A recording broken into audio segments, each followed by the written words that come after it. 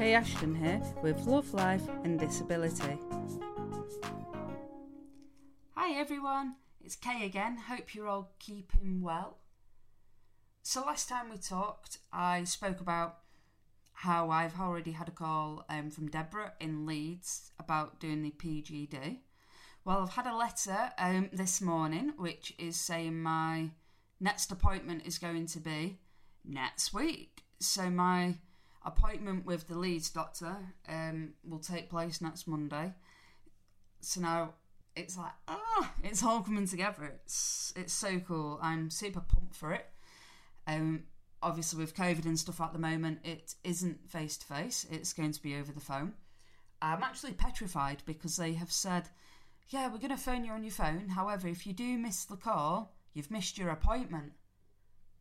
Now, having an overactive bladder, I just hope I time my bladder correctly, I have signal, and I just do not miss this call.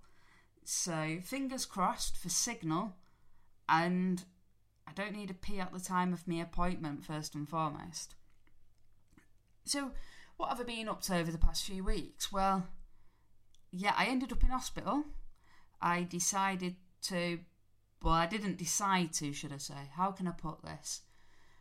I was sorting out my dinner, and I don't have the best of grips in general. And very long story short, I was sorting out my dinner, and I put a steak knife through my finger. Now, the annoying bit here, folks, I wasn't having steak. Yeah, let's work that one out again. I put a steak knife through my finger and I wasn't having steak. And the annoying bit is I still didn't get to eat my dinner. Thankfully, Yvonne, my next door neighbour, I mentioned her before, the one who decorated my house and everything for my 30th. Well, she took me to the hospital where I had incredible treatment by Salford Royal, so thank you, Salford Royal. Big shout out to Stuart as well, who glued up my finger and stitched it up. I can move my finger up, down, left, right. However, I have lost feeling at the end of my finger. Hopefully over the next few weeks and so it will come back. So I'm hopeful for that. It will be early days, but we shall see. Next week is my mum's birthday as well. So I've been busy trying to sort her a birthday cake out. Not a box kit either. As I say, I'm trying to improve the diet side of things. So I will be making a cake. 2 cakes actually. One of which will be a nice healthy one. It's going to be containing like raisins and currants. It won't have any sugar like caster sugar in because it's going to be healthy. So how am I going to get the sweetness to it? Well, I'm going to be using sweet potatoes.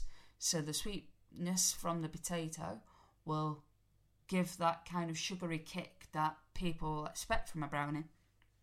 And of course, I will be putting in cocoa powder for the chocolatey effect. But ultimately, it's just going to be oats, raisins, and sweet potato. Now, the funny thing here is, my mum actually says she doesn't like sweet potato, so we won't be telling her it's got sweet potato in. And unless she listens to this, or someone tells her, she isn't going to know. My dad knows, so this will be an interesting experiment. Because I've always thought, if people see it, then they know it is, and it's how your mind works. If I'm to put a sweet potato down, she's going to know it's a sweet potato. She's going to go, I don't like that, I'm not eating that. However, if I'm to disguise it and change its colour and change its texture and maybe make it into something I know she likes, like brownies, will she actually eat it?